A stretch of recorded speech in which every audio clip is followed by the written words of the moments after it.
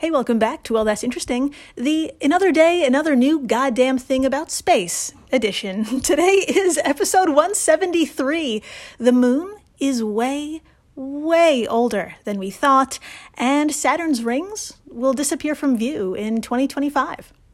My friends, if you're a long-time listener of this show, then you know there's not much out there that's as fascinating, confusing, terrifying, and mind-shattering and inspirational as outer space. Honestly, the only other thing that could possibly compare is the deep sea. And if you ask me, my mom had it right about adventuring in our oceans when she told me, and I quote, "It's none of our business what goes on down there." But today, we're not fucking around with ocean critters.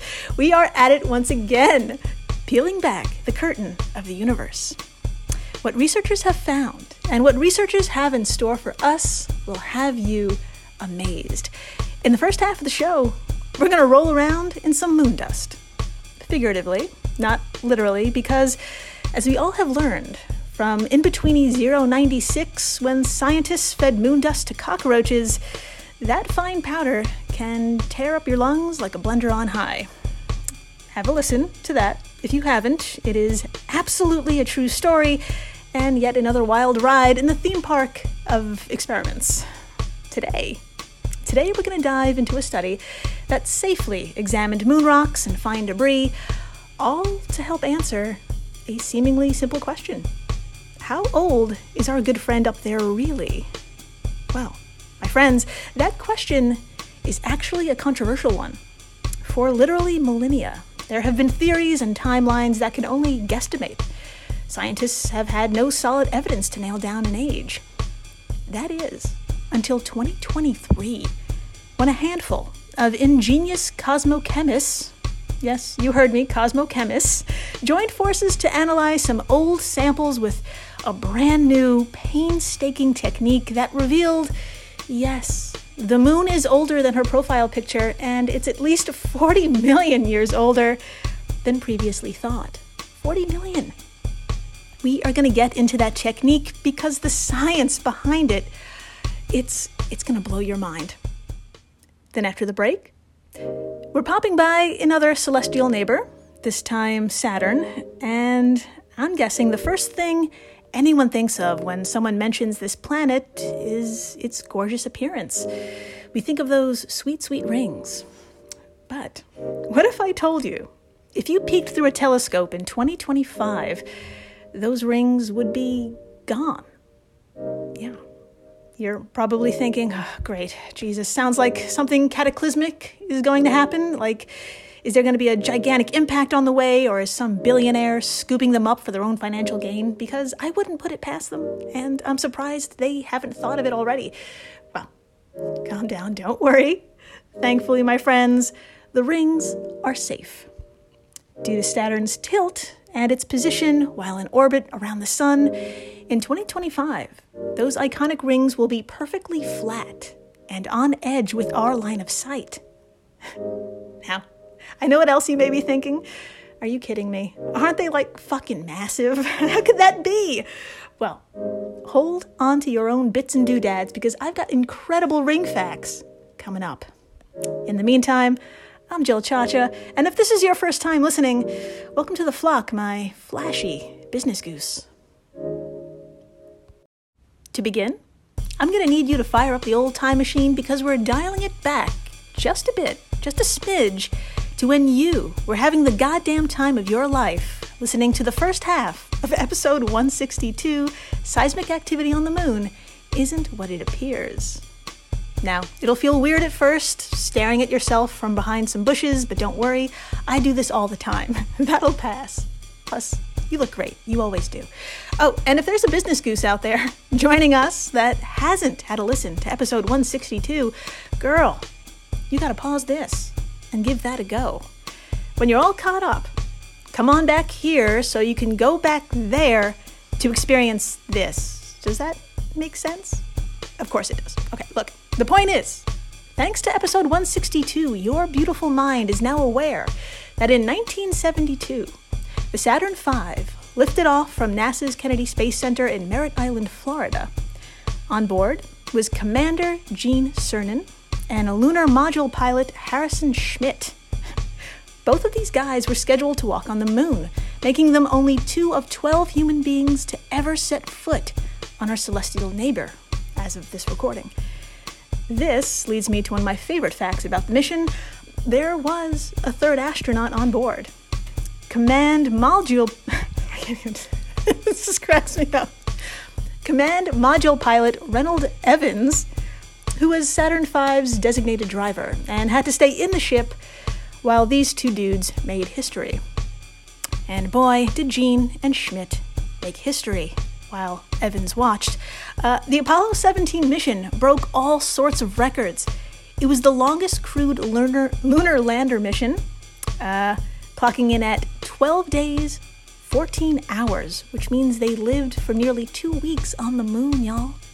They drove for 4.7 miles, making the longest road trip on the moon so far, which took a total of 22 hours and 4 minutes.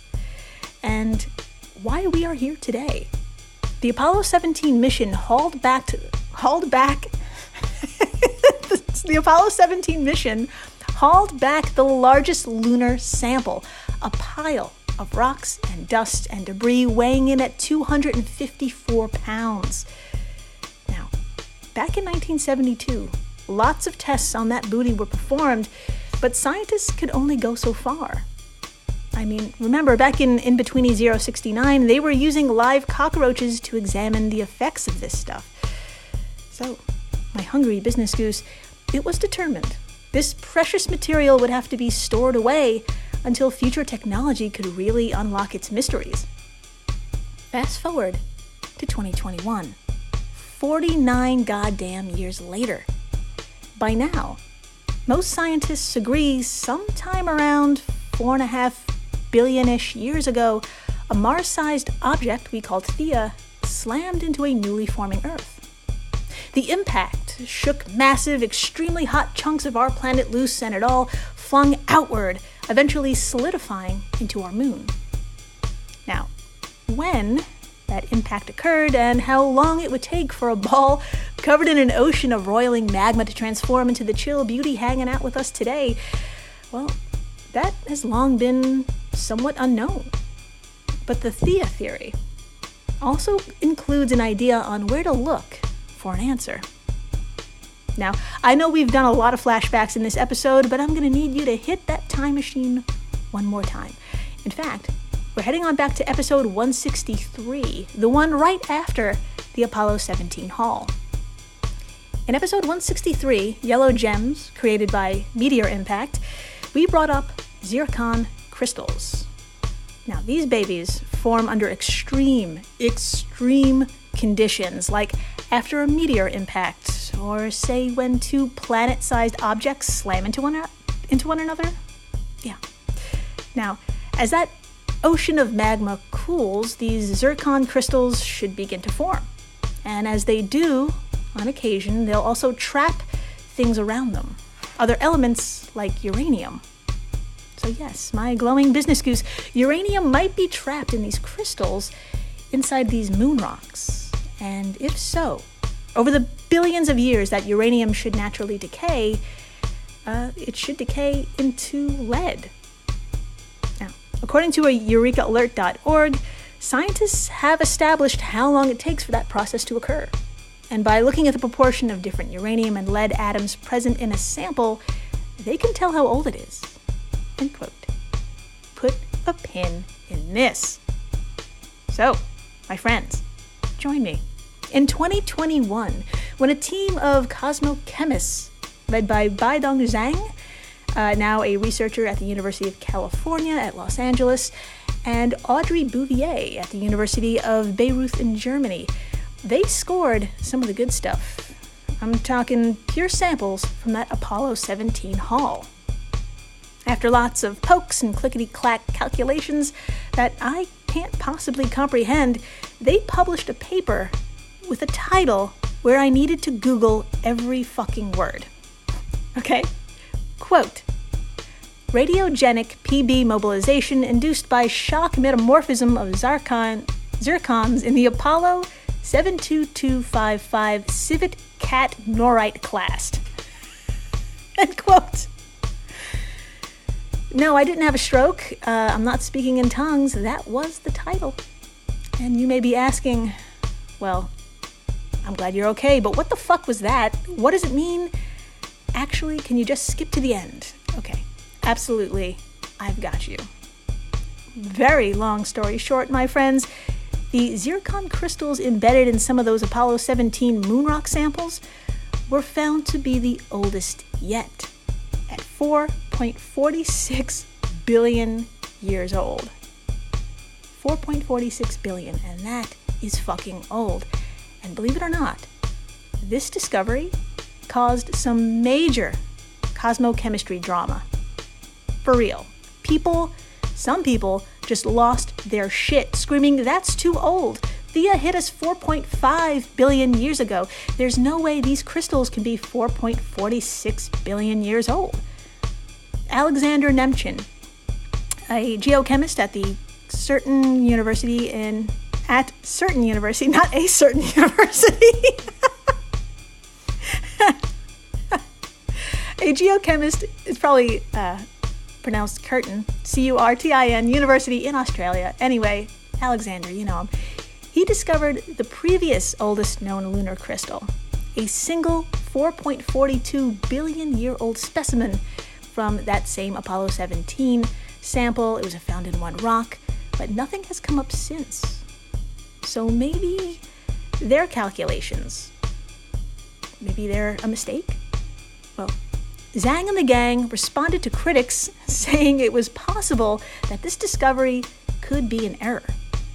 Quote, "Lead can move around within zircon crystals and get stuck in clusters, potentially meaning that when researchers measured the ratio of lead isotopes, they may have overcounted. If it hit a cluster, coming up with an inaccurate date. It's been controversial for the last 50 years. Since the 1970s, when the astronauts brought back the samples from the moon," Zhang told Carolyn Johnson of the Washington Post. "Apollo rocks were very consistent at 4.3 billion years old. That's why people are like, why would this age be any different?" End quote. So, my youthful business goose, here stands Zhang and the gang with their hands on their hips having to make a choice. Do we label these crystals a quirky cluster that's been overcounted, and they're not 40 million years older than that single proven sample, or do we find a way to show that this twas no mistake, that the moon may really be way older than expected? Well, my triumphant business goose, you fucking bet they found a way. They hitched up their pants and waited for technology to catch up. Luckily, they only needed to wait 2 years. Enter a very busy man named Philip Heck, the Field Museum's Robert A. Pritzker Curator for Meteoritics and Polar Studies. That's one thing. And a professor at the University of Chicago. A shorter thing. And with him was his partner in crime, Jenica Greer, who was a doctoral candidate at the Field Museum and the University of Chicago at the time. Quote, "We were approached by our co-authors Baidong Zhang and Audrey Bouvier, who needed a nanoscale look at these samples in order to understand them fully," said Jenica to Eureka Alert. Jenica is now a research associate at the University of Glasgow. Congratulations. So, the gang got a little bigger, and their reach just got a whole lot fucking bigger. For you see, Heck and Greer are experts at something called atom probe tomography. Now, if you head on over to our social media stuffs and tap on today's post, you will see Jenica atom probing away.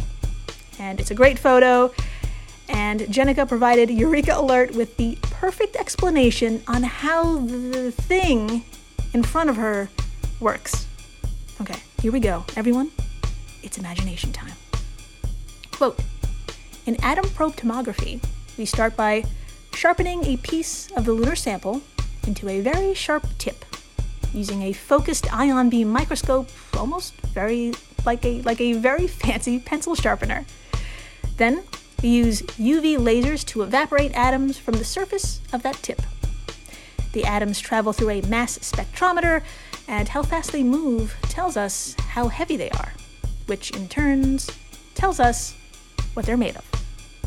End quote. Whew. Huge thank you to Jenica for that explanation, because I would have turned into a twitching puddle trying to explain this machine. That was a great explanation, so thank you, Jenna. Jesus. So, my teeny friends, this is literally an atom-by-atom analysis of the Zhang and the Gang sample. They pinpointed each lead isotope one at a time to prove that they didn't double count. And it fucking worked. This method confirmed that the moon has to be at least 4.46 billion years old. And I say at least because as we speak, even more accurate technology is being crafted, and future plans to the moon are in motion, including a mission called Artemis 3, which will send an entire crew back up there in 2025 to, at the very least, hoard more samples of that sweet, sweet moon stuff. This is going to be the year. Cosmochemists are going to be strung out on powder and having their Scarface moment. And you know what? I am looking forward to seeing what blows up and what gets totally rewritten. It's looking more and more like things are older than they appear. After the break, speaking of 2025, Earth will be losing sight of Saturn's rings. Yeah, take a good look while you can. I'll explain what the hell is happening. Stay tuned. Hey, it's Kaylee Cuoco for Priceline. Ready to go to your happy place for a happy price? Well, why didn't you say so? Just download the Priceline app right now and save up to 60% on hotels. So whether it's Cousin Kevin's Kazoo Concert in Kansas City, go Kevin, or Becky's Bachelorette Bash in Bermuda, you never have to miss a trip ever again. So download the Priceline app today. Your savings are waiting. Go to your happy place for a happy price. Go to your happy price, Priceline. When you need mealtime inspiration, it's worth shopping Kroger, where you'll find over 30,000 mouth-watering choices that excite your inner foodie. And no matter what tasty choice you make, you'll enjoy our everyday low prices, plus extra ways to save, like digital coupons worth over $600 each week. You can also save up to $1 off per gallon at the pump with fuel points. More savings and more inspiring flavors make shopping Kroger worth it every time. Kroger, fresh for everyone. Fuel restrictions apply. And we're back. We are so back. And my friends, if you don't know shite about Saturn, today is your lucky day. We are taking a figurative deep dive into this place because a real one would surely kill us. Its atmosphere is 94% hydrogen, 6% helium, with smidge amounts of methane and ammonia. Now, this number should sound familiar to you, 4.5. It's believed 4.5 to 4.6 billion years ago, our solar system formed from a dense cloud of interstellar gas and dust. The cloud collapsed, possibly due to the random fucking occurrence of a shockwave caused by a nearby exploding star. When this dust cloud collapsed, it formed a solar nebula, a spinning, swirling disk of material. Needless to say, this was chaos. Countless solids formed, collided, and battled for room, like Earth and Theia. Gases coalesced, like a lot of them, forming absolute units like Jupiter and Saturn. As Saturn inflated, its gravity became its own behemoth, dragging in comets, asteroids, chunks of rock dashed apart from impacts literally millions of miles away. You could say this created a mini version mirroring the turbulent environment surrounding Saturn. Over the course of literally billions of years, things began to settle down. Some chunks came out victorious, carved into moons. Right now, we know of 146 of them. Yes, 146. And if that sounds like a lot, it is. We're about to get into how extra Saturn can be. But first, a quick note about that tally, because it's sure to increase, as of course our gadgets become ever more accurate. To put this into context, 62 new moons were just discovered in 2023. 62! That in and of itself is too many moons. But this girl has 146 and counting. Now, you may be wondering why it's so difficult to find them. That is a great question, my earthly business goose. One reason? Those super extra rings. Yes, my friends, these iconic rings are thought to also have been created from an immeasurable number of impacts, and they're composed of dust, ice, and rock. Some just flecks, to others the size of mountains. What's holding them together is Saturn's gravity, but also, quote, shepherd moons, small moons that orbit near the outer edges of the rings or within gaps in the rings. The gravity of shepherd moons serves to maintain a sharply defined edge to the ring, end quote, from caltech.edu. So, it's a frustrating game of peekaboo when it comes to discovering moons. Now, if you're wondering how fucking big these rings must be for moons to hide in, don't worry, I've got you. Here are some numbers that are just hard to comprehend. Saturn's rings are about 175,000 miles across, or 282 kilometers across. And according to BusinessInsider.com, if you were able to take an imaginary hike on one of Saturn's outermost rings, quote, you'll walk about 12 million kilometers, or 7.5 million miles, to make it around the longest one. That's about 15 round trips from the Earth to the Moon, end quote. So, they're big. But big only in terms of their expanse. Because, my even teenier business goose, at their thickest, we're only talking 1 kilometer, or about half a mile. Put a very important pin in this. Now, let's talk about those gaps for a second. The largest, measuring 2,900 miles, or 4,700 kilometers. This is a width called the Cassini division that separates rings A and B.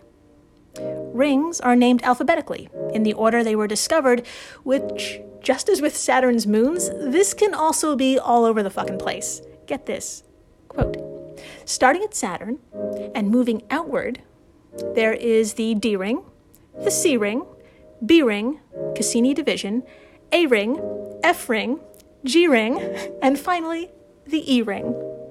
Much further out, there is the very faint Phoebe ring in the orbit of Saturn's moon, Phoebe. End quote. From science.nasa.org. So far, we have 7 rings. But it was not always this way. And it surely won't stay this way either. My friends, if you're not holding on to something or sitting the fuck down, you may want to. The rings you and I know and love, they only formed 400 million years ago. 400 million. Now, if that's shocking to you, please remain seated. Look, sharks are older than that. Yes, the earliest known evidence of sharks are fossil scales that date over 420 million years ago. And if your mind is not already broken, get this too. It takes the sun and our solar system 230 million years to complete an orbit around the Milky Way, which means sharks have probably orbited twice. Twice! Even Saturn's rings haven't done that. That just absolutely blows my mind. So, in sum, the rings are relatively new, and it's possible they will disappear completely as time goes on. From BusinessInsider.com, quote, every 30 minutes, they lose enough water to fill an Olympic-sized swimming pool. And if we traveled 300 million years into the future, we'd miss them completely. End quote. So, my temporary business goose, Saturn will lose her bling eventually. And we can get a preview of what that'll look like in 2025. Remember when we said these rings are a mere half a mile at their thickest? Well, at 1.2 billion kilometers away, or 746 million miles, which is the distance between Earth and Saturn, a half a mile is barely anything. Quote, in proportion, They are thinner than a sheet of paper. End quote. From Dr. Alfredo Carbonetti. Yes, Dr. Alfredo from IFLscience.com. Now, when you combine this fact with Saturn's position in its orbit and the changing tilts of its rings, you get some pretty interesting effects. In 2023, Saturn's rings were tilted down at a 9-degree angle. This year, they're at 3.7. Next year, in 2025, quote, they'll disappear into an almost imperceptible line as Earth views them edge on, end quote. From SkyAtNightMagazine.com. Yes, my dashing business goose, that angle will drop to 0 on March 23rd, 2025. And it turns out this disappearing magic trick happens quite a lot, actually, every 13.7 to 15.7 years. I had no idea. So, as Saturn and Earth continue their little dance, that angle will eventually increase. And we are actually going to be able to see the underside of the rings, which hasn't been seen for quite some time, including the planet's butt, or its southern pole, is the technical term. So, in sum, Saturn will be giving us an old-fashioned Times Square show, if you will, from the end of 2025 and beyond. What's called the maximum inclination will be reached in 2032, when the planet will be at a staggering 27 degrees, and we will probably see more than we want to. Yes, that's how this episode ends. So thank you for listening, rating, subscribing, telling your friends that the moon, oh girl, she's old, which means everything else is older, and we're a little off with our clickety-clack calculations. And tell everyone Saturn's going to be buck naked and just out there in 2025. You don't even have to explain why. Just say that. And a giant ring-sized thanks to the folks over at Airwave Media, the podcast network to which WTI belongs. If you love this show, you're going to love the other podcasts in this family. And please, stay interesting.